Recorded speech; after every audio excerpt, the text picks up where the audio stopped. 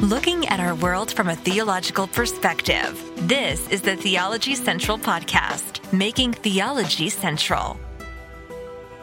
Good morning, everyone. It is Wednesday, January the 24th, 2024. It is currently 11:28 a.m. Central Time, and I am coming to you live from the Theology Central studio, located right here in Abilene, Texas.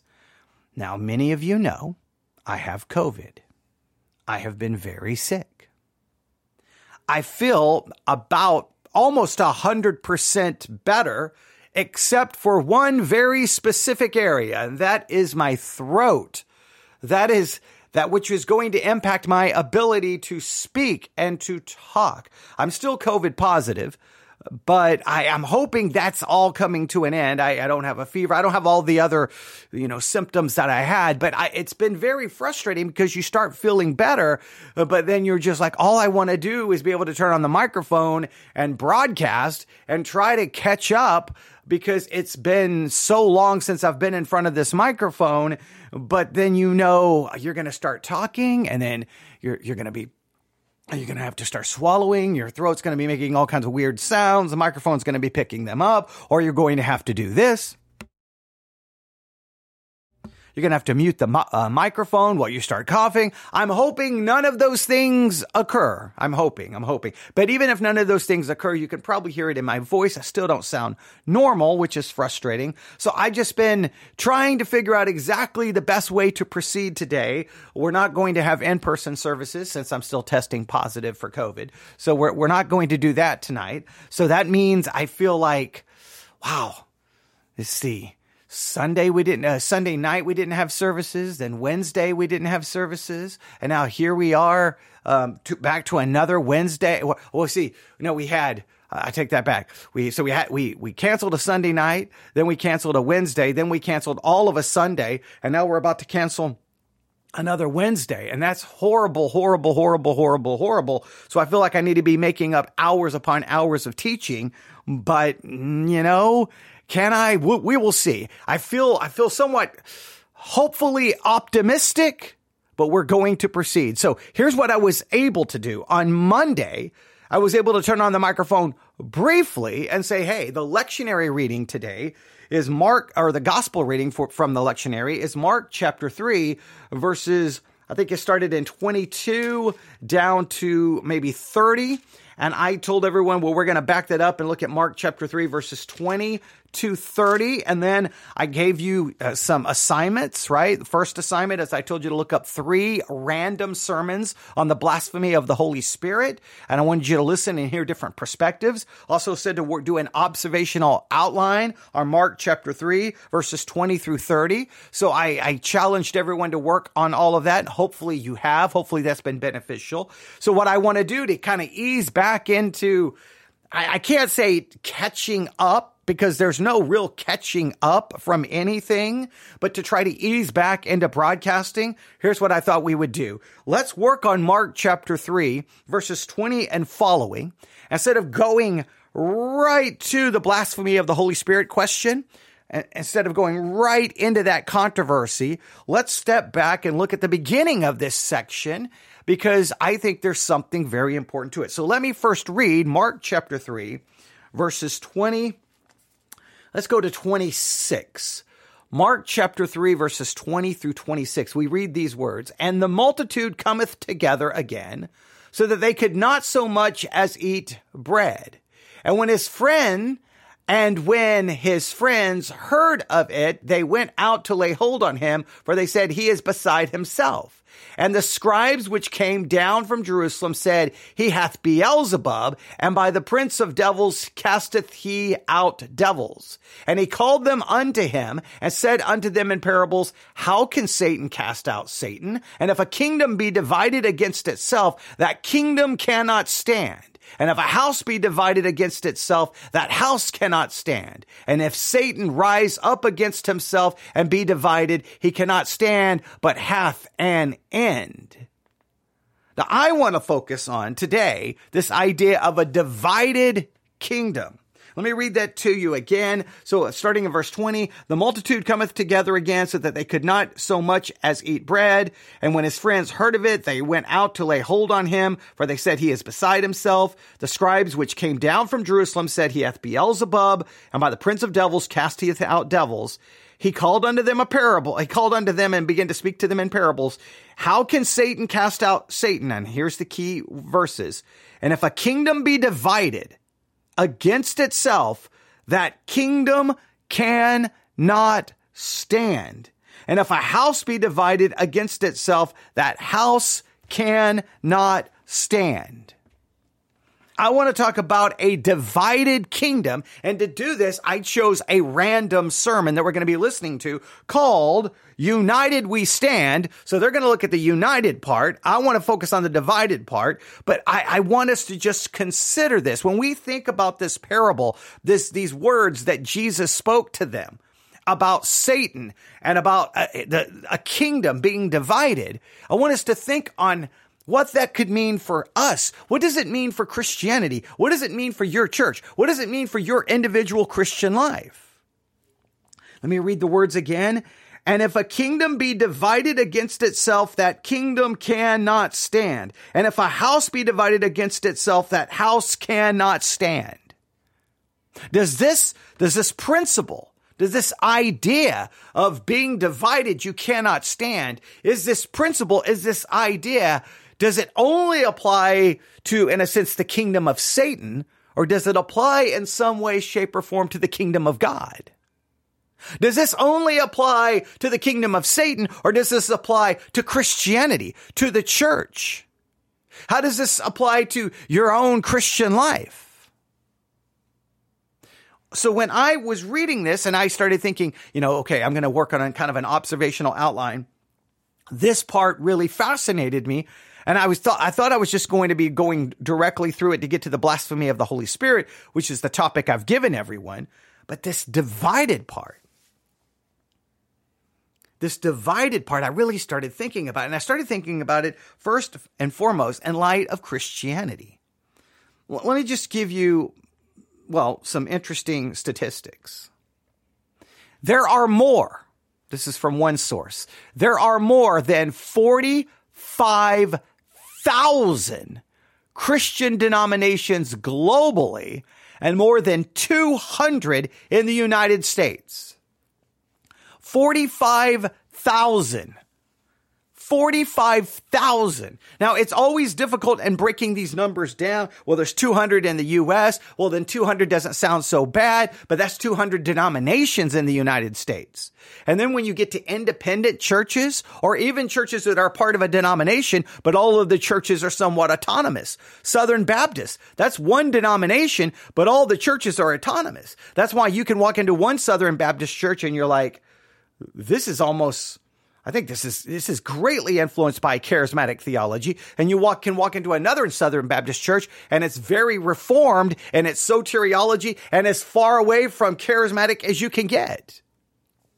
You walk into one Southern Baptist church and it's like an evangelical, seeker-sensitive kind of church. You can walk into another and it's like an independent fundamental Baptist church.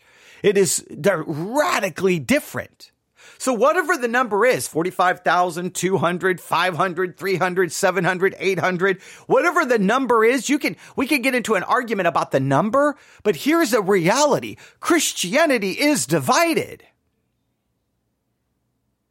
Christianity is it's an ocean of division. It's an ocean of schism. It is a universe of division. It's like a never-ending civil war with so many factions and groups fighting amongst themselves. And everyone thinks they're right. There's lordship versus non-lordship. There's Augustinian versus Pelagian. There's Calvinist versus Arminian. Now you just go on and on and on and on and on and on. The divisions. There are pre-mill, post-trib, pre-trib, post-trib. There's amillennial, premillennial. You can just go on and on. Covenant theology, dispensational. There is literally no one agrees on baptism. No one agrees on the Lord's Supper. No one agrees on the church structure. No one agrees on even the word repentance. No one agrees even on salvation. There is no unifying creed. There's no unifying confession. There's no there's not even a unifying hermeneutical system that we can agree on. There's no a unified interpretation. There's not even a unified system of interpretation. There is no unified anything. It is division and schism. So how that reality, when I read these words again, and he called them unto him and said unto them in parables, how can Satan cast out Satan? If a kingdom be divided against itself, that kingdom cannot stand. And if a house be divided against itself, that house cannot stand. Now, Jesus says that in an emphatic, dogmatic way. But for 2,000 years, Christianity has divided and then divided and then divided and then divided and then divided and then divided. Just go find anywhere where you can find a bunch of Christians on social media.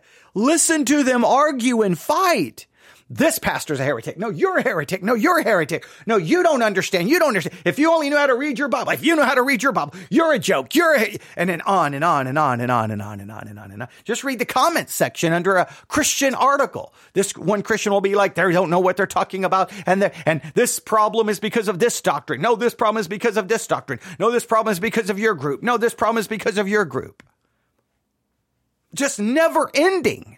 So, if we have a scripture saying, wait, if we have a scripture that says these words again, if a kingdom be divided against itself, that kingdom cannot stand. And if a house be divided against itself, that house cannot stand. Now, Jesus is specifically focused on Satan, his kingdom.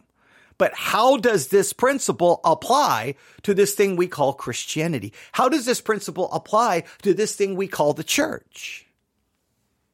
Now, what typically I feel most Christians do is they say, well, the world is divided and the world is in chaos and the world is in confusion. But us in Christ, we are one. There is one body, one faith. And we really try to emphasize at times this so-called unity. And most, at least in the Protestant world, we find this unity in the invisible church. See, if you're a Christian and I'm a Christian, we are brothers and sisters in the invisible church. Well, that's wonderful and that's great. But what does that even mean? That literally is one of those things that theoretically it makes you feel good. It's like, well, see, there is unity, but we don't even agree on who's in the invisible church. Okay. Well, anyone is truly saved, but we don't agree on who's saved or who's not saved because we're always throwing people out of the kingdom of God. That invisible church doesn't meet. That invisible church does not have a doctrinal statement. So it's easy to pretend that there's some kind of unity when it's just this theoretical form of unity. But in practice, churches divide constantly and split. People leave all the time. People are always leaving churches. Always. At any given moment in any church, there's someone frustrated and irritated. And if they're not on their way out, they're either causing trouble, talking, gossip, slandering, and sooner or later they're going to leave. So how do I take that reality and then read Mark chapter 3? Now, I know in Mark chapter 3, we want to get to the blasphemy of the Holy Spirit, but what about this? Again, let me read it to you one more time. And if a kingdom be divided against itself, that kingdom cannot stand. And if a house be divided against itself, that house cannot stand. How does the reality of the division and the disunity and the schism within the world of Christianity, how does that reality impact you when you read Mark chapter 3? Well, I don't know if this sermon is going to answer our questions because, I don't listen to them in advance, but this is a random one I chose. Clearly, I listened to the first part of it. It is on this section.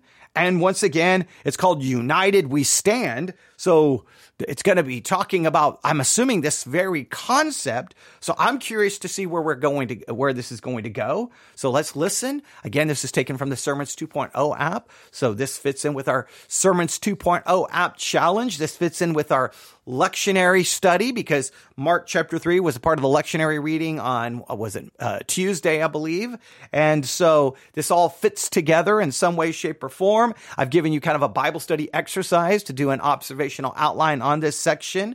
I gave you 3 sermons, told you to pick 3 random sermons. So there's a lot of things going on, even though there's been this long delay because I've been out. But hey, here we go. Let's jump in. The good thing about doing a sermon review is after this lengthy introduction, well, there'll be a lot of me hitting play, muting my microphone. So if I need to cough or anything like that, hey, see, it won't interrupt anything because it'll be while someone else is talking. So I think this could be good. So are you ready? Mark chapter 3. You know the verses. I've read them now like 15 times. Okay. That was on purpose, right? That first part is very interesting. I want to work on well, never mind. Right now, we'll just focus on the division part. All right, here we go. Chapter 3 and verse number 25. And matter of fact, we'll back up. We'll start in the verse number 20. And we'll read down. The Bible says in verse number 20 of the Gospel of Mark, chapter number 3, the Bible says, and the multitude come together again so that they could not so much as eat bread. And when his friends, talking about Jesus, and when his friends heard of it, they went out to lay hold on him, for they said, he is beside himself. Those 2 words there mean to be insane. He's out of his mind. And the scribes which came down from Jerusalem said, he hath Beelzebub, and by the prince of devils casteth he out devils. And he called them, Jesus talking, and he called them unto him, and said to them in parables, how can Satan cast out Satan? And if a kingdom be divided against itself, that kingdom cannot stand. And if a house be divided against itself, that house cannot stand. And if Satan rise up against himself and be divided, he cannot stand, but hath an end. We'll stop there. Our text is verse 125. And if a house be divided against itself, that house cannot stand. We're going to talk tonight, this morning, this little thought. United we stand, divided we fall. Father, I pray. Okay, so he went right for the verse that I kept reading, or one of the verses I kept reading. I'm going to read it one more time. And if a house be divided against itself, that house cannot stand. United we stand, divided we fall. Now he's going to go into the prayer. You know, as we listen to this prayer, I'm probably going to say something because, well, I have this never-ending issue with prayers that pastors give before their sermons and after their sermons, right? I have plenty of issues with it, and I bet I'm going to have one here. Let's see. In the name of Jesus, that your Holy Spirit will speak to our hearts. I pray and ask God that you draw us into thy presence. I pray, God, to reveal to us the truth that you'd have for us to receive. Here we go. All right, now, this is hilarious because this is a prayer on a sermon that's getting ready to be united we stand and divided we fall, right? Okay, but then he prays that the Holy Spirit will reveal to us the truth. Ladies and gentlemen, if the Holy Spirit was actively involved in revealing truth to believers, there would not be 45,000 different denominations. There wouldn't be 200. There would not be thousands upon thousands of interpretations. You think if the Holy Spirit was revealing truth to believers, we would believe one thing about baptism, one thing about the Lord's Supper, one thing about salvation. We would literally even be able to agree on what the word repentance actually means. You think there wouldn't be a division between lordship and non-lordship. You think there wouldn't be, people wouldn't be leaving the church all the time because guess what? The Holy Spirit's revealing things to us. And isn't it weird that while this church will pray, the Holy Spirit reveals something to us, there'll be another church 3 blocks away saying the Holy Spirit reveals something to us, and those churches will come to completely radically different conclusions and both claim that the Holy Spirit's the one who led them to that truth. the Holy Spirit can't be leading people to different truths.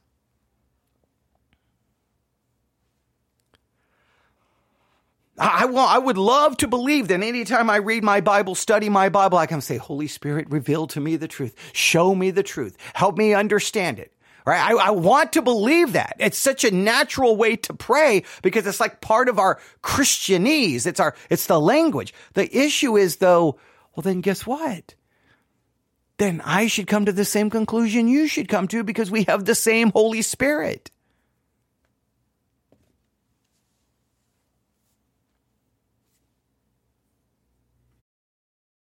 Lord, to accept, but also, Father, to implement in our life this morning.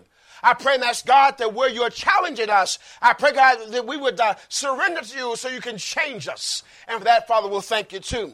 I pray, God, for victory in every family, every home that's presented here this morning, and those who are watching, and those whose lives are touched by the lives that are here this morning as well. I pray and ask God to do something inside of us that cannot be undone by anyone else. And for that, Father, we'll praise you.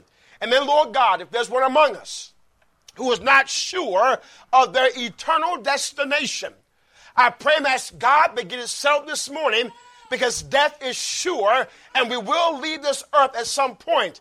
But it's very important where we leave or where we go once we leave here.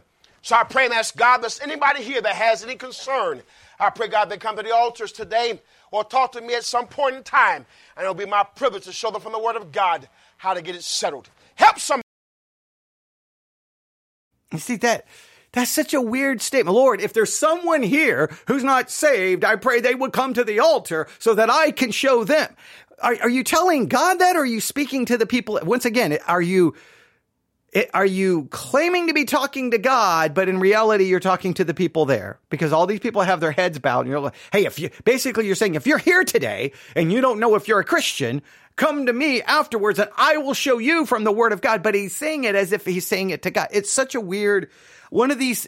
Again, this is one of the, I so am not a fan of the prayer before a sermon and after a sermon. I'm not a fan of it because when I'm getting ready to preach, if I pray, it's almost inevitable I'm getting a head start on my sermon. I'm already starting to kind of put forth an illustration in my prayer. And then when my sermon is over, it's inevitable I'm just going to rehash the points I've already made. Well, when I'm doing that, am I talking to God, or am I still trying to talk to the people?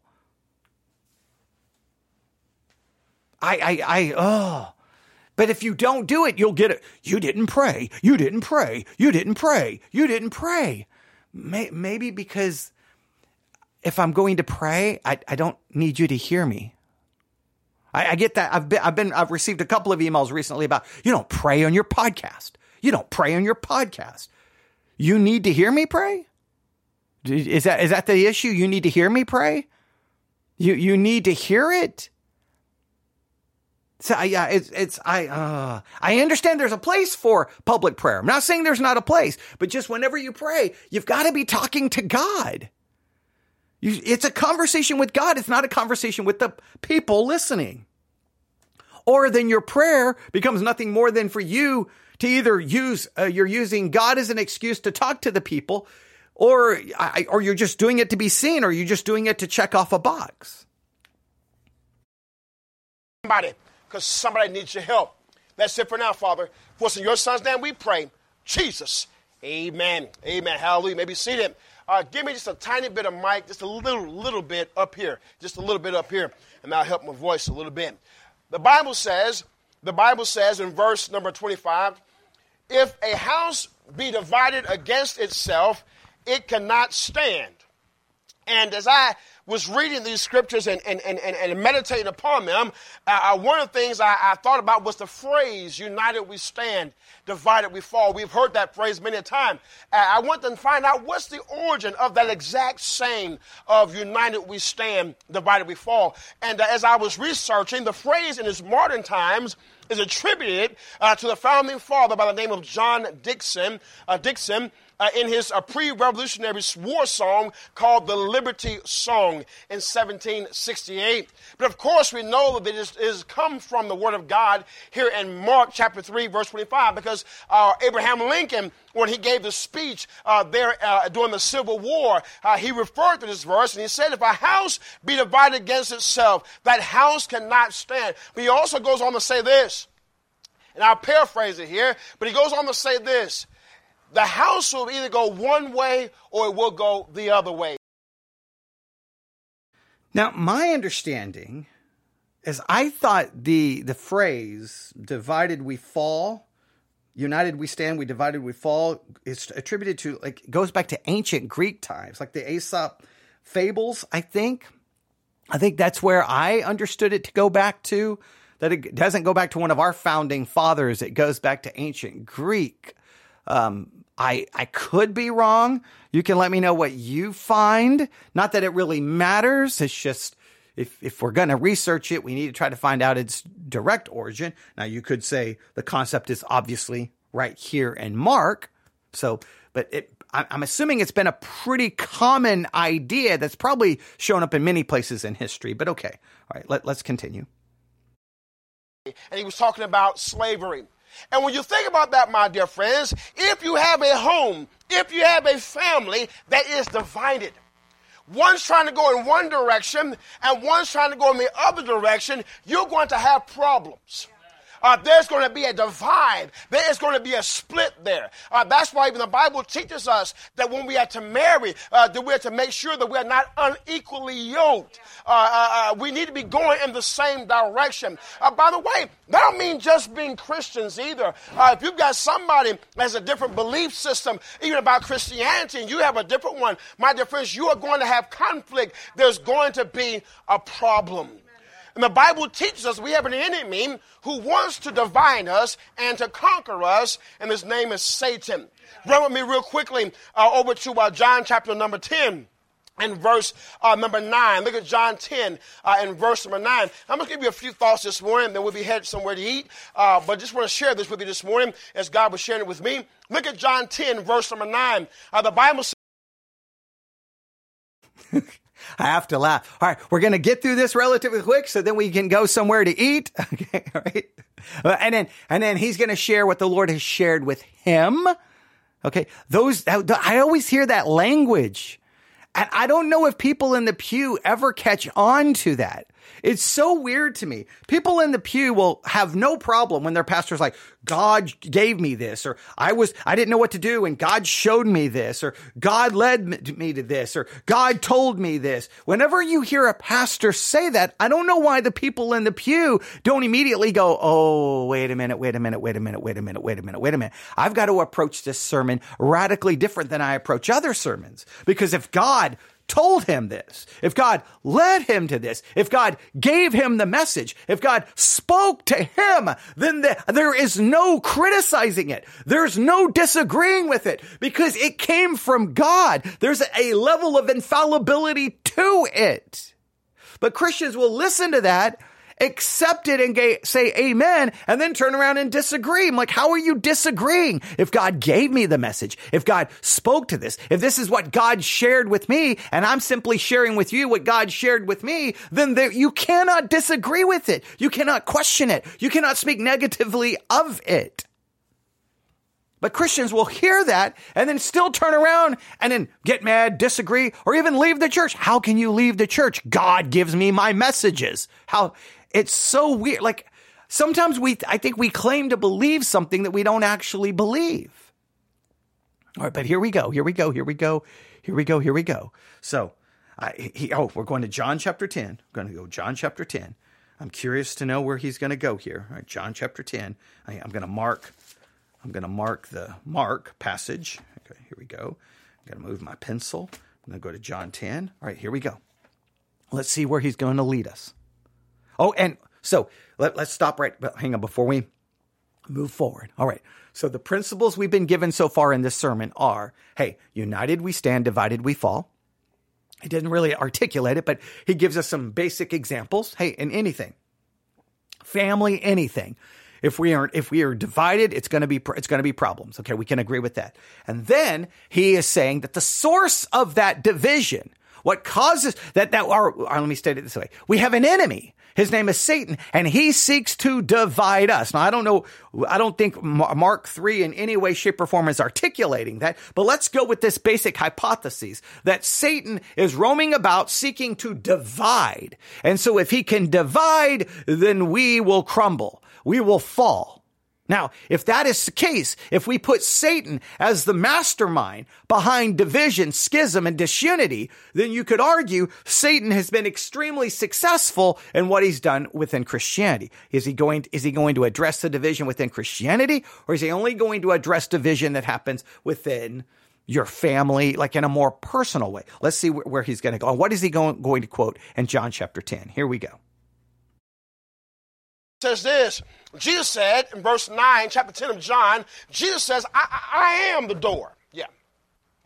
By me, if any man enter in, watch it, he shall be saved and shall go in and out and find pasture. The word pasture here means feeding, food. He's going to take care of him. He goes on to say, the thief cometh not but for to steal and to kill and to destroy. But Jesus says, I am come that they might have life and that they may have it more abundantly.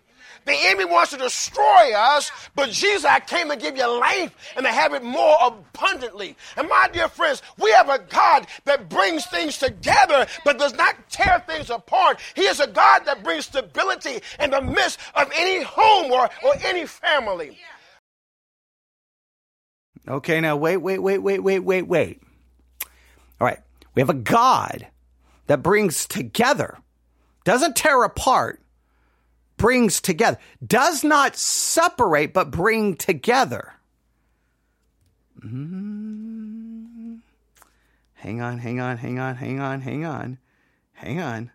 Let's just keep that in your, just keep that right now in your brain. That concept, that's his hypotheses.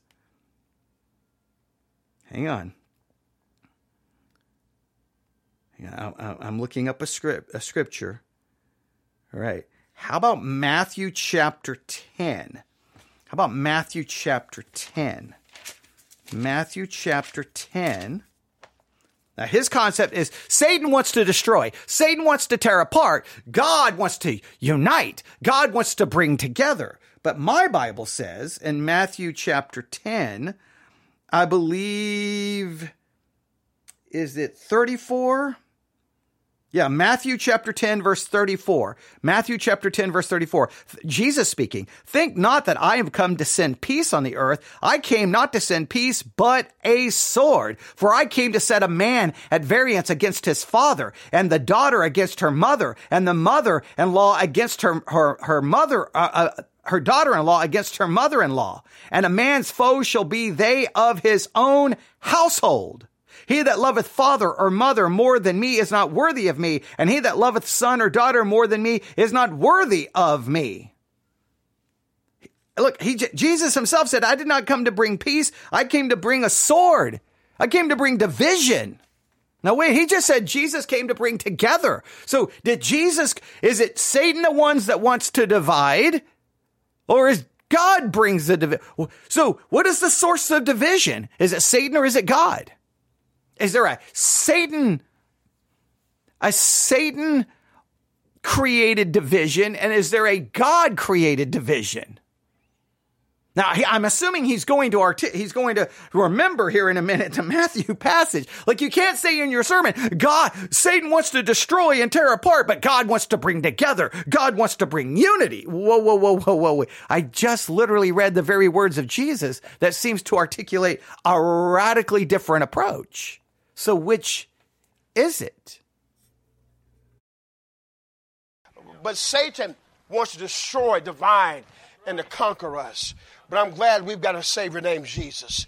Go back with me to Mark chapter 3. We'll look at three things will be done. The first thing I want to talk about this morning is that a family divided cannot stand. Look at verse 25. The Bible says, and if a house be divided. The word house here in this verse also means family. It also means residence. Family, residence. Perhaps you may have a house or a residence where it might not be all family there. But guess what? If you got some folks living in your house that are going in a different direction that you are going into, then there is going to be something called division. It is going to be divided.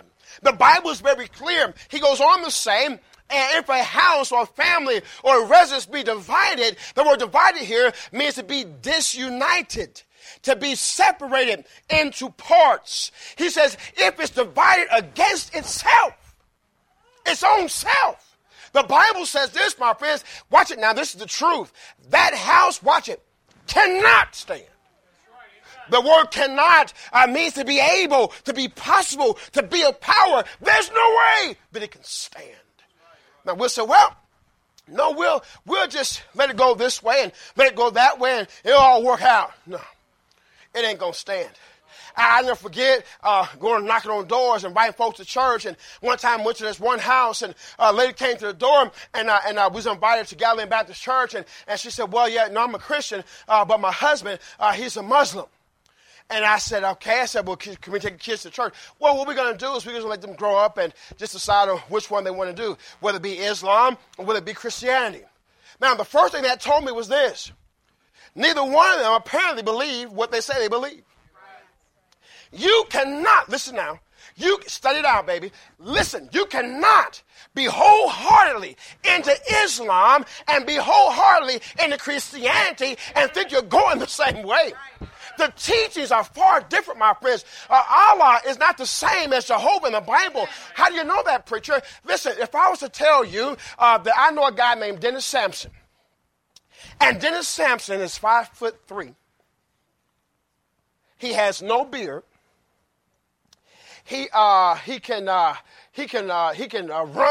10K. Now, yeah. Everybody will say, well, you ain't talking about Dennis Sampson lives here or worships here. I said, well, no, Dennis Sampson. No, I'm describing to you somebody that is totally different than the Dennis Sampson you and I know. And my dear friends, when folks talk about we all worship the same God, no, we are not. When you look at the characteristics of Jehovah God, my friends, they are not the same as Allah. And when you even just study it out, friends, listen, Islam came 600-700 years after Christianity was even here. And when you study about Muhammad, the man who really started the whole thing, he was trying to correct things to make them the right way by taking the sword and put it to somebody's neck and saying either Islam or death. That's not the God of the Bible. The Bible says that whosoever will, my friends, he doesn't force you to accept Christ as your Savior. It is by choice. So if you've got a home and one says, well, I believe, and then whatever, I'm going to let the kids do whatever. Listen, apparently you don't believe wholeheartedly what you say you believe. Because if you believe that Jesus Christ, like the Bible says over in John 14:6, Jesus says this, I am the way, the truth, and the life. No man cometh unto the Father but by me. That's very clear. The only way to get to the Father is through the Lord Jesus Christ. My dear friends, the only way to get inside this church is either through this front door or that back door right there. There's no other doors to get inside of here. And the only way to get to Jesus, or get to the Father, is through Jesus Christ. What are you saying, preacher? The Bible is very clear. And if a house be divided against itself, that house, that family, that residence cannot stand. It is not possible. But not only that, okay, so he applies it to a family. It says a family cannot be divided. And the issue is you cannot be divided theologically, cannot be divided spiritually, or that family will collapse. Boom. All right. Now, I would still like to hear then, how do we understand that concept in light of Jesus himself? Let me go back to it. Matthew chapter 10. I'm going to read it again. Matthew chapter 10, starting in verse 34. Matthew chapter 10, verse 34, Jesus himself said, think not that I've come to send peace on earth. I came not to send peace, but a sword, for I'm come to set a man at variance against his father, and the daughter against her mother, and the daughter-in-law against her mother-in-law, and a man's foes shall be they of his own household. So Jesus came to cause division. So if there is a division that Jesus causes, yet a house cannot stand if it's divided, how do you reconcile these apparently irreconcilable ideas? Is something we have to do. So many times in preaching, we focus on one topic at the exclusion of other information that seems to call into contradiction said topic, and then we preach it that way. Everyone in the pew is like, amen, amen, amen, amen, amen. Later on, the other concept will be preached, and they'll be like, amen, amen, amen. And for some weird reason, the two concepts never come together in the minds of believers to go, wait a minute, I feel that we have a problem that we have not reconciled. Well, I'm not saying we can reconcile it today, but I'm definitely presenting the problem to you. There seems to be, if we believe Satan wants to divide and wants to tear apart. Now, of course, we haven't really found a passage yet that articulates that, other than, I guess, if you're going to interpret the John 14 passage, that's Satan, who is the thief that comes to steal, kill, and destroy. We could do a little bit of work on that to see if that holds true. But let's just say for argument's sake that is Satan. It still doesn't say divide. And Mark 3 still doesn't say that Satan is the one divide. Jesus is saying, if I'm casting out demons by the power of Satan, then the kingdom of Satan would be divided. And that doesn't make sense, because we know a kingdom cannot stand if it's divided. It doesn't say Satan is trying to cause a division, but if you believe Satan causes division, then that means there are two kinds of division. When you see disunity and you see disruption, then there is the Satan-caused division, but then we have Jesus himself in Mark saying, I come to bring a sword. I come to cause division. So there's two different kinds. So how do we identify the kind? And then what is our response to each kind of division? That to me seems to be like you have to discuss this if you're going to talk about this division. He just wants to go to the home and it's like, hey, you cannot be divided spiritually. Well, I agree. I do agree that is an issue that I think shows up in many homes, right? Either you have two people who are married, who don't believe the same, right? You maybe have an unequally yoked situation, a believer and an unbeliever. But in many cases where you have supposedly two believers, there still seems to be a disconnect spiritually. There seems to be like this weird disconnect where you need the two people to come together, especially if they both claim to be believers. They should come together spiritually, because now coming together spiritually, you've got two people working together, moving everything towards the spiritual direction. Now that should be advantageous just from a purely theoretical standpoint. Forget anything actual. Hey, there's God. Here we are. We're going to come together, not disunity, but in unity. We're going to be united to move in that direction. Now you have unity and you have a common direction. That's got to be advantageous. That's got to be beneficial. That's got to be. All right. We could talk a lot about that, but we want to see how far we can get in this. So here we go. Let's move from the family, so to speak, to the individual. The Bible calls us the body. The Bible says that we are the temple, the indwelling of God. You know what, my dear friends? If you and I are divided within our own selves, guess what? We're not going to stand. We're going to fall apart. Look with me over into James chapter 1 and verse number 8. Look at James chapter 1 and look at verse number 8. Look what the Bible says here. It's important, my dear friends, not to be divided in our own self, not to be divided in our own mind. James chapter 1 and verse number 8, the Bible says this, straight from the pages of God's word. The Bible says, a double-minded man is very stable. Oh, I'm sorry. The Bible says it's unstable. In all, not some, in all his ways. The word here, double-minded, means, my friends, to be two-spirited in opinion or purpose. If you are divided in your own self, the Bible says right here that you're going to be unstable. The word unstable also means to be restless. You're fighting with your own self. All right, now another one of those weird situations, right? Hey, we should not be divided, but there's two. Satan wants to divide, God wants to unite, but I just gave us a verse where Jesus says he comes to bring a sword, right? So, all right, now here, hey, we should not be divided within our own selves. But what is the reality? Are we not divided within our own selves? Isn't that the whole reason Paul's like, the things I want to do, I don't do, and the things I don't want to do, those are the things I do. Didn't Paul end Romans chapter 7 by saying, with my mind, I will serve the law of God, but with my flesh, I'll serve the law of sin? Are we not, is that not the very reason that we are unstable in all of our ways? Are we not unstable in all of our ways? Because do we not have a sinful nature?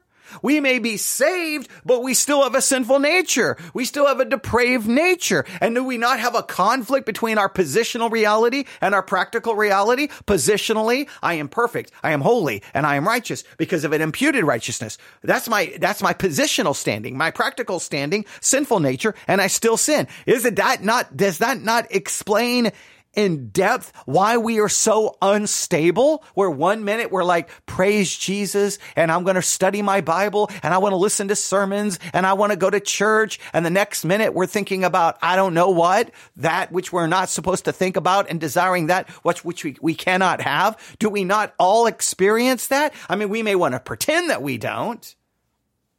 Are we not, is not the reality that we are divided? There is a never constant battle between our flesh and our, I guess we'll call it our salvation. Do we not have that internal struggle?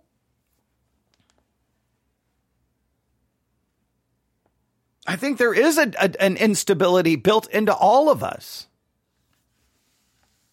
Let's see if he's going to address this.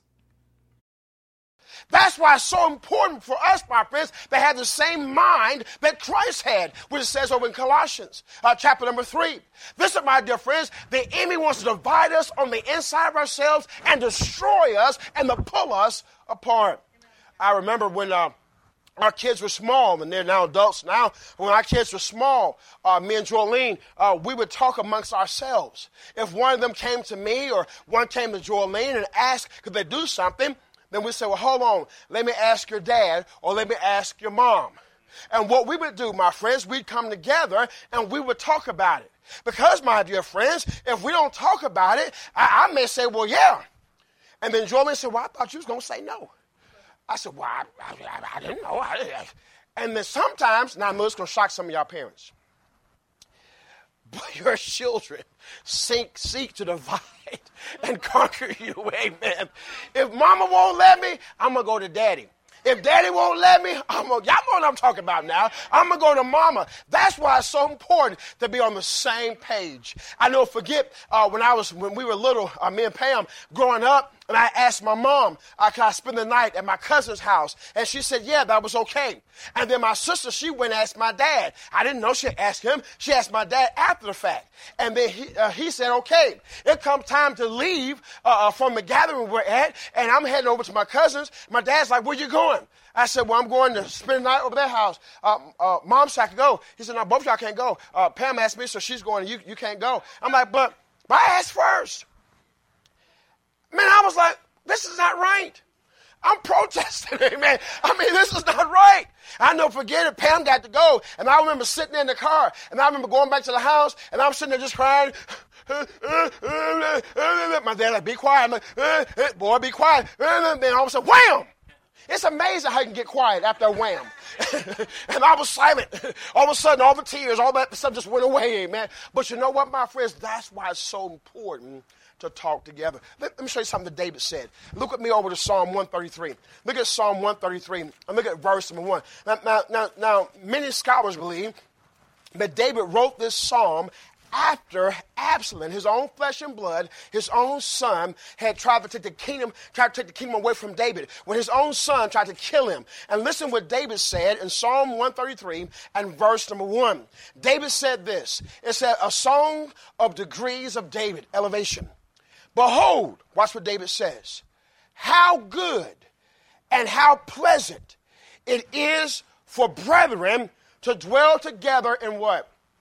Unity, united.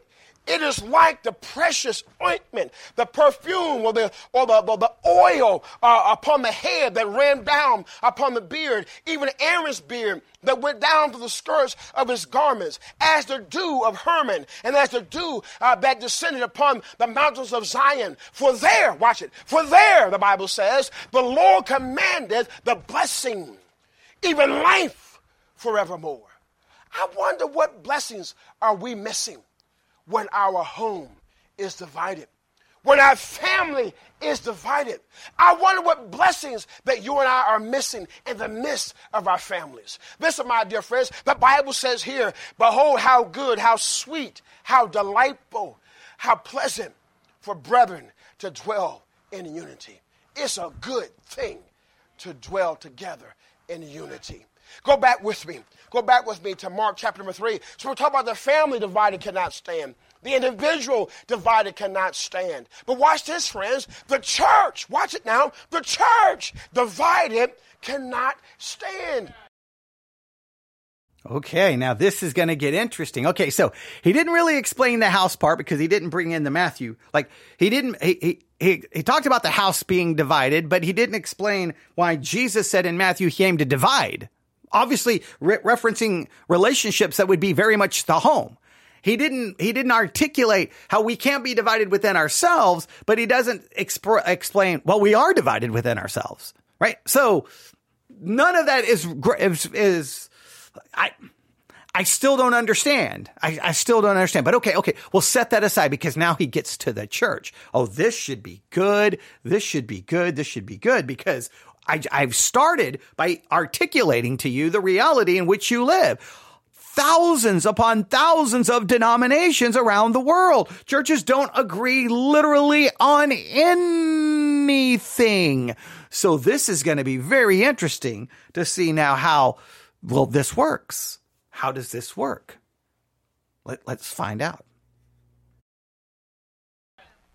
The Bible says that we are the body of Christ. The church is the ecclesia, the called out ones. But my dear friends, what Satan seeks to do is to divide us and to conquer us. He wants us to be at one another. He wants us to be fighting each other. He wants us to try to choke and to discourage one another. But watch what the Bible says here. Go with me to Galatians chapter number 3. Galatians chapter 5 and verse 14. Galatians 5 verse number 14. Look what the Bible says here. In Galatians 5 and verse 15, the Bible says this. But, Galatians 5, verse 14. We'll just read 14. For all the law is fulfilled in one word, even this. What is that? Thou shalt love thy neighbor as thyself. But, if ye, talking to the believers here, bite and devour one another, take heed that you be not consumed one of another. Let's break it down. That word bite here means to frustrate or to baffle a plan or a purpose. It also means to wound the soul. It means to cut or to lacerate. He says, listen, if you are biting each other, if you're devouring each other, devour here now means to eat one another. He says, take heed, beware that you not be consumed, destroyed one of another. You want to destroy your family? You want to destroy your church, your place of worship? Start biting on each other. Start eating on each other. Start devouring on each other. You know what happens then, my friends? There won't be any blessings. There won't be any victories. Our folks will come in the way they came and leave the same way that they came. They won't be rescued. They won't be delivered because God's presence will not be amongst us because we are divided. We are biting each other. We won't even shake hands with each other. We won't pray for one another. My dear friends, the Bible says we'll destroy. Okay, so if disunity within the church removes God's power, removes God's blessing, God will not work. So then what do we do here? Do we then ignore the fact of the division and say this only refers to one local congregation? Like, hey, as long as one local congregation is unified, even if they are separated from all the other congregations in the area, God will then bless that church because they're at least unified amongst themselves. Does God only call for unity amongst one individual group, or does he call for unity amongst the entire body? Now, what we say is we're an invisible body, so we're unified, even though we're not really unified. So is it, I don't know exactly how this is supposed to work. Hey, if we're not unified, God's not going to do this or this or this or this or this. Okay, well, Christianity is not unified. Well, okay, but that doesn't matter. Just set that aside. We are unified positionally. Practically, we don't need to be unified. That's irrelevant as long as we're unified in one local congregation. But how unified is a local congregation? Now, I think a local congregation goes through periods of perceived unity, but that perceived unity typically is short-lasting unless the pastor is very good at never saying that which will rock the boat, not doing theology, because if you do theology, you're putting forth theological hypotheses, you're questioning, you're challenging, you're just going to end up in chaos there. Trust me, don't be a church that does theology. That was the worst decision I ever made when I'm like, hey guys, we've been learning theology, now we do theology. Yeah, that was a disaster of epic proportion, because if you just teach theology, you just pick the theology that everyone in your church agrees with, right? And then if you can get everyone in agreement, then you just keep teaching and rehashing that theology. You never challenge, you never question. But if you start doing theology, well, then you're going to get disunity, because as soon as someone doesn't like what they hear, and then they're going to leave, okay? Because that's what they do. That's what they do. All right. So I don't even know if perceived local unity is very long lasting. So, okay. All right. So I don't know how this is supposed to work. Let's see if he's going to explain it, because we need some kind of, look, hey, don't be divided in your home. Don't be divided with yourself. He didn't explain the obvious struggles with those two realities. Okay. Now, how about this one? Well, hopefully he explains the reality that the church is divided insanely. So let's see. One another. I don't know about you, but like it says, united we stand, divided we fall. We need, I know we don't want to hear this, we need each other. Let me show you. Go with me to 1 Corinthians chapter 12 and verse number 22. 1 Corinthians chapter 12 and verse number 22. I know how we get to talk about, I don't need nobody. Okay. All right. This is what the Bible says here in 1 Corinthians chapter 12 and verse 22. Paul's talking to the church. He says in verse number 22 of 1 I'm kind of laughing because he's talking so much and he's starting to breathe. I know sometimes I do that in the podcast. I'll be getting so excited and all of a sudden I realize, man, I'm losing my breath here. Like I need to take a deep breath. He needs to take a deep breath for a second.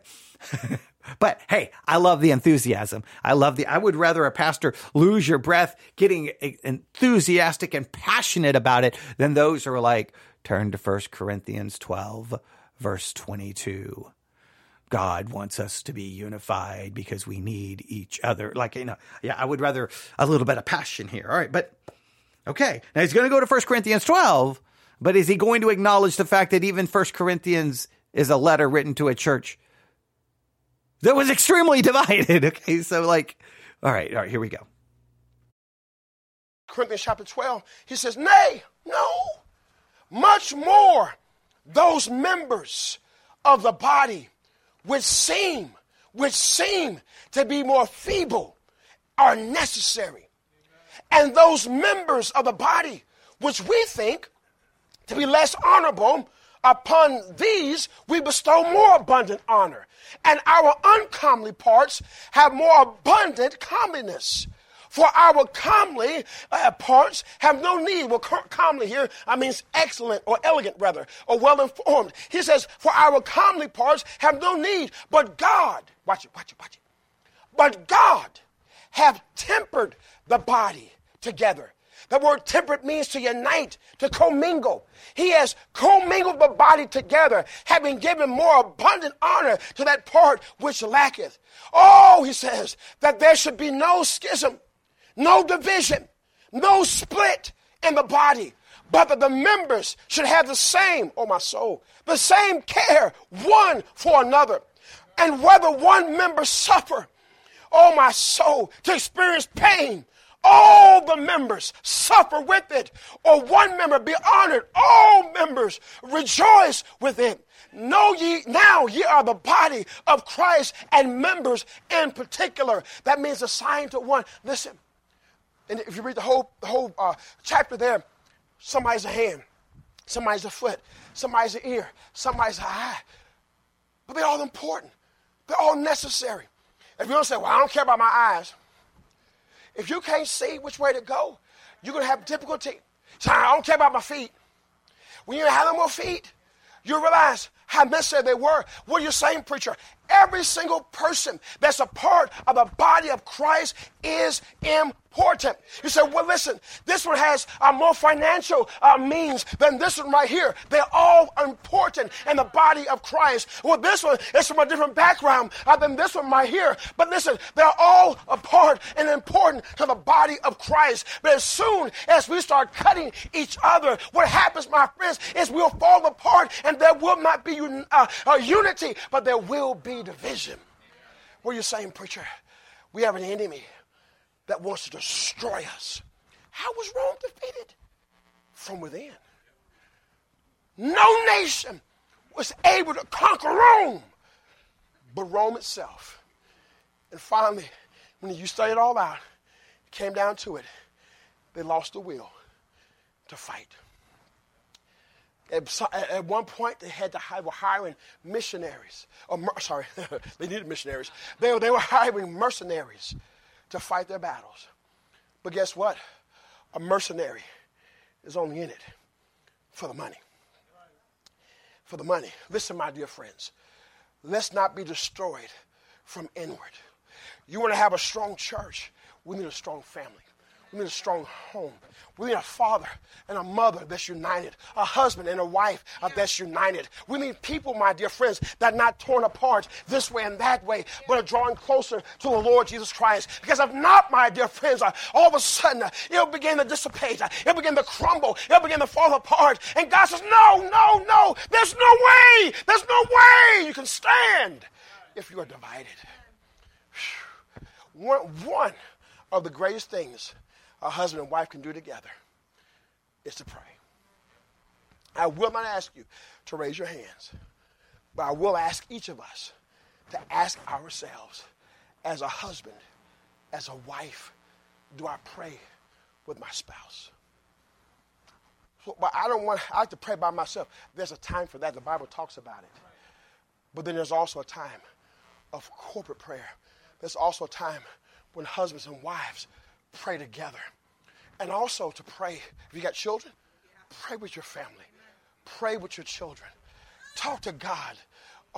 Listen, it's something about it. It's kind of hard to be fussing and fighting when you're talking to your Heavenly Father together. I mean, you both get there to the altar, or if you can't kneel, sit down, whatever the case might be. I don't know. You start talking to your daddy. I mean, I'm not talking about superficial. I'm not talking about that, okay, let's see. Lord, you've been great, you've been good, you've been blah, blah. You start getting down to the nitty gritty. Lord, you know we're struggling. You know our marriage is not where we both want to be. But God, help us. Not like this. We'll pretend I'm Randall. Lord, you know Sarah could be a better wife. Oh, God, you know. If she would just listen and do what I tell her to do, woo, glory hell. What's going to happen while you're praying, you're going to feel something come inside your head. And then all of a sudden, you got a fight going on. But you know what? When you are talking together, there's something about it. And guess what? The enemy don't want you praying together. He don't want that to take place. He wants things to fall apart. But we've got a God that does not want us to be divided. Let me give you this quickly. How, preacher? What is a way that you and I cannot be divided? Go back with me. Now, he kind of reverted back to the home. So he went from the home to the individual to the church, reverted back to the home. And he went back to the home because saying the home is the key to keeping the church from being divided. But in none of those areas did he address, one, the home, the Matthew 10:34-36 passage where Jesus says, I came to bring a sword, sounding like to literally divide. He did not deal with the reality that we are divided as individuals because we still have a sinful nature.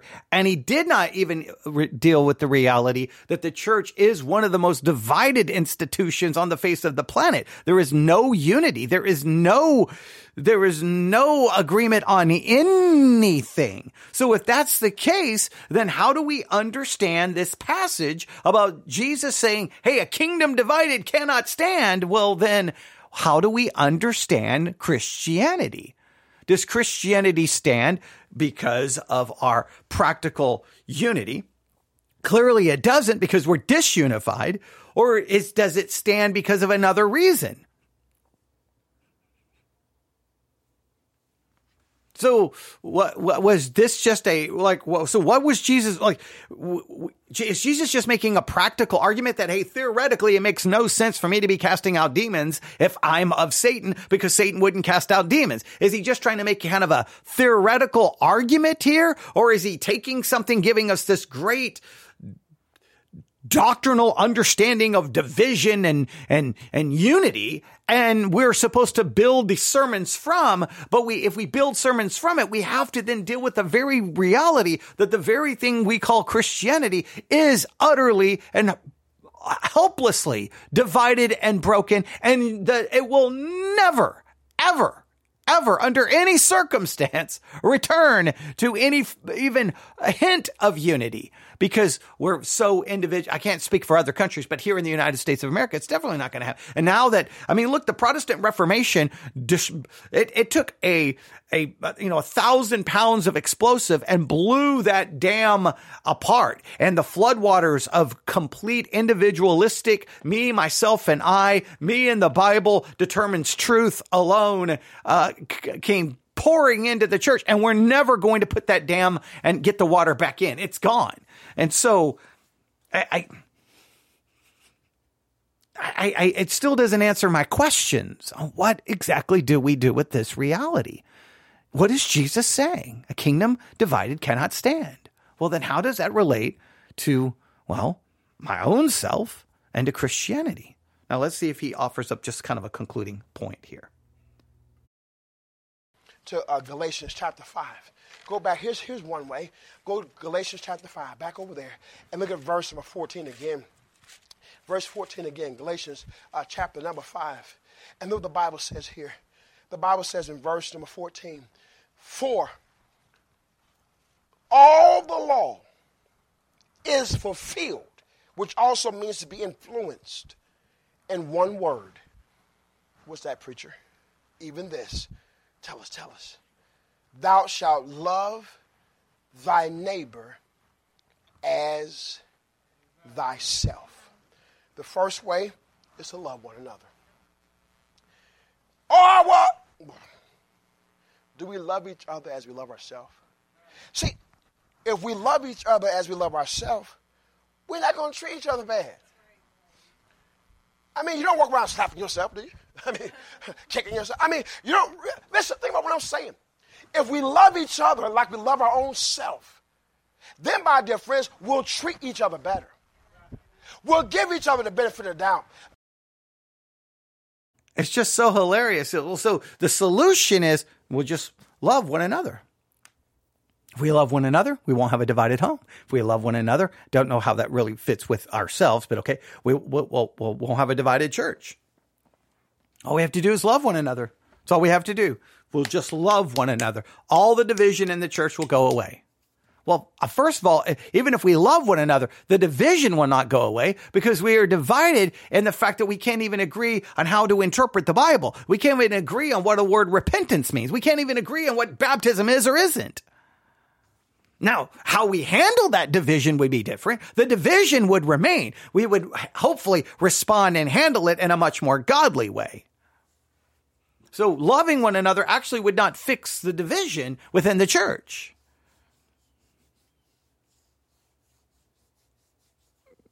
And not only that, can we ever fulfill that law to love one another as we love ourselves? Can we ever? I know I will argue we cannot fulfill that. We never can. We never will. That law is there to show us that we can't, but Christ did. And then in Christ, we fulfill that law positionally, but not practically. Man, I am so thankful that God taught me that a long time ago. Give a person the benefit of the doubt. But instead of going to the negative, oh, I know why they did this. Do you really? Yeah, how you know? Well, how? But listen, did they tell you that? Why don't you go ask them? It's amazing how a lot of things can be resolved when you find that there was a misunderstanding. And a lot of times there's miscommunication. People are not, they're talking, but they're not communicating. Listen, my dear friends, let's give each other the benefit of the doubt. He says to love each other. And love thy neighbor as thyself. That word love here means a love feast. That means it's not just like, I love you, sister. A love feast. That means it's full of love. I mean, it's all over a feast. A love, not a lying feast, amen? Not an attacking feast, not a bitter feast. Now, some people have bitter feasts. You can tell, you get around them, their whole spirit is bitter. What's wrong? What's right? Oh, the sky's blue. Oh, the sun's out. Yeah, but it's going down soon. What is this?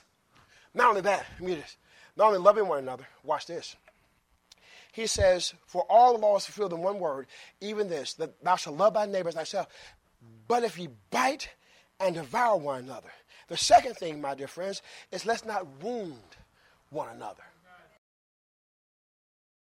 I mean, all of this is just that practical stuff. Hey, love one another and don't hurt each other. Okay, this is all like practical stuff, which you wish would happen. But obviously it never has fixed. Well, it's not going to fix the issue. So I'm going to let you go find the rest of that if you so desire. In fact, let me see if I have it here. I think I downloaded it on the Sermons 2.0 app so I can point you in the right direction. You only have about 10 minutes of it left. You only have about 10 minutes of it left if you would like to go listen to it. Let me see if I may not have saved it. No, I did not save it. I did not. It's called United We Stand. United We Stand by Clement Chappell. Clement Chappell, Chappell. United We Stand. If you want to go listen to that it was part of my Sermons 2.0 app challenge, right? One of the random sermons, but it doesn't really address the issue. So let me break it back down and then leave it. And we haven't come up with a solution. Now remember, this whole week, we're trying to work on the blasphemy of the Holy Spirit in Mark chapter 3. But I told you to do an observational outline of Mark 3:20 through 30, right? And one of that very first part is this divided part.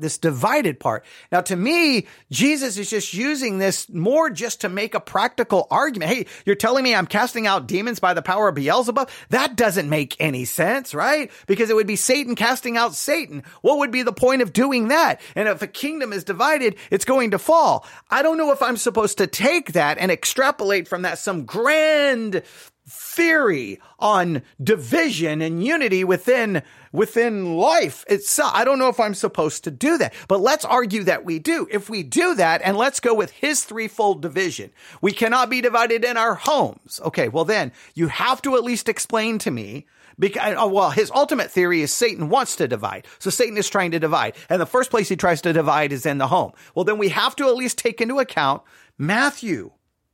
We have to take into Matthew chapter 10, where Jesus himself said that he came to bring a sword to divide. So if Satan is trying to divide, Jesus himself says he did not come to bring peace, but to bring a sword to divide. So then we have to understand that there would be a satanic influenced division or a God influenced division. How do we distinguish between the two? And then how does that work in our homes? All right. So that's second. He talked about a division within ourselves. Well, we are divided within ourselves because even if you are a Christian, you still possess a sinful nature. Positionally, let me stress that. You are a new creature. The old is gone and all is new. Practically, that is not true. The old is still very much present and you still have a sinful nature. So there is a division within ourselves of our positional standing and our practical reality. There is a division within ourselves that we still have a sinful nature and we are saved, but we still have a sinful nature. And that's that fight. We see it in Romans chapter 7. That's why Paul ends Romans 7. Everyone forgets how he ends that. With my mind, I'm going to serve the law of God, but with my flesh, I'm going to serve the law of sin. That division is still there, which makes us unstable. He did not acknowledge that reality or even tell us how to deal with that. Then lastly, he talks about division within the church. Now, I agree. We don't want division in the church. So what do? Well, first we have to acknowledge the reality of the division in the church. So how do we understand when Jesus says, hey, a kingdom divided will not stand? Well, then how do we understand the church? Because the practical reality, the church is divided. 45,000 denominations globally, according to some sources, 200 different denominations in the United States of America. That doesn't even come in anywhere close, counting all the different independent churches and autonomous churches and all. Just those numbers become even bigger the more you break them down. And it's just total disunity, spiritual anarchy, chaos. Everyone does theology and the way that's right in their own eyes. We can't agree on anything. That's just a reality. So how do we understand, hey, we can't stand if we are divided? We are divided. Now, once again, I think in a weird way, the church is a lot like we are.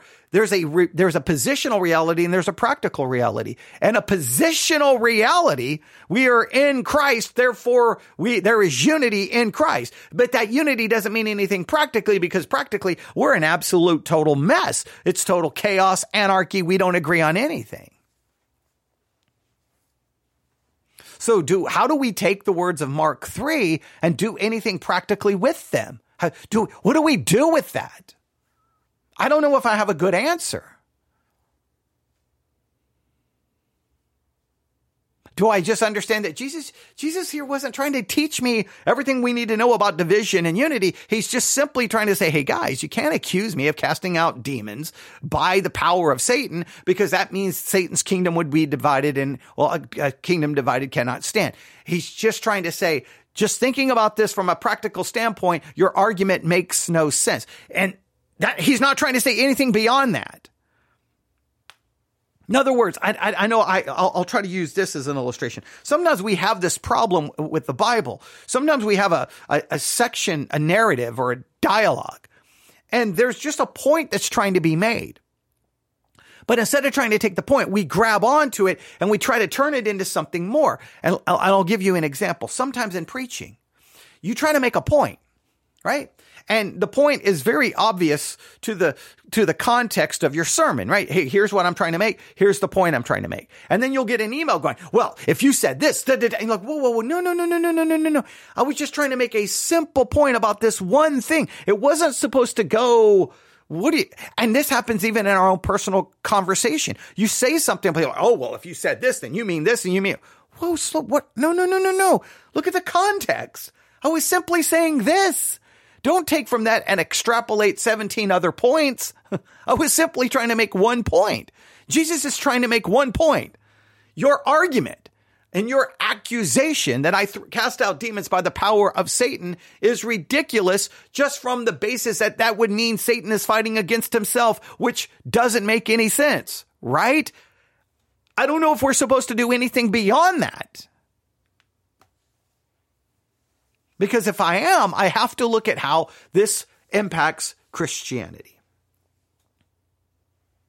So how does the disunity of Christianity, the total disunity within Christianity, I mean, we don't agree on anything. And I know I'm going to get emails. We agree on a lot. Give me a break. Well, no, we don't. When the church can't agree on baptism, what it is or isn't, we can't agree on the Lord's Supper, we can't agree on church structure, we don't agree on salvation. No, there's just total disunity.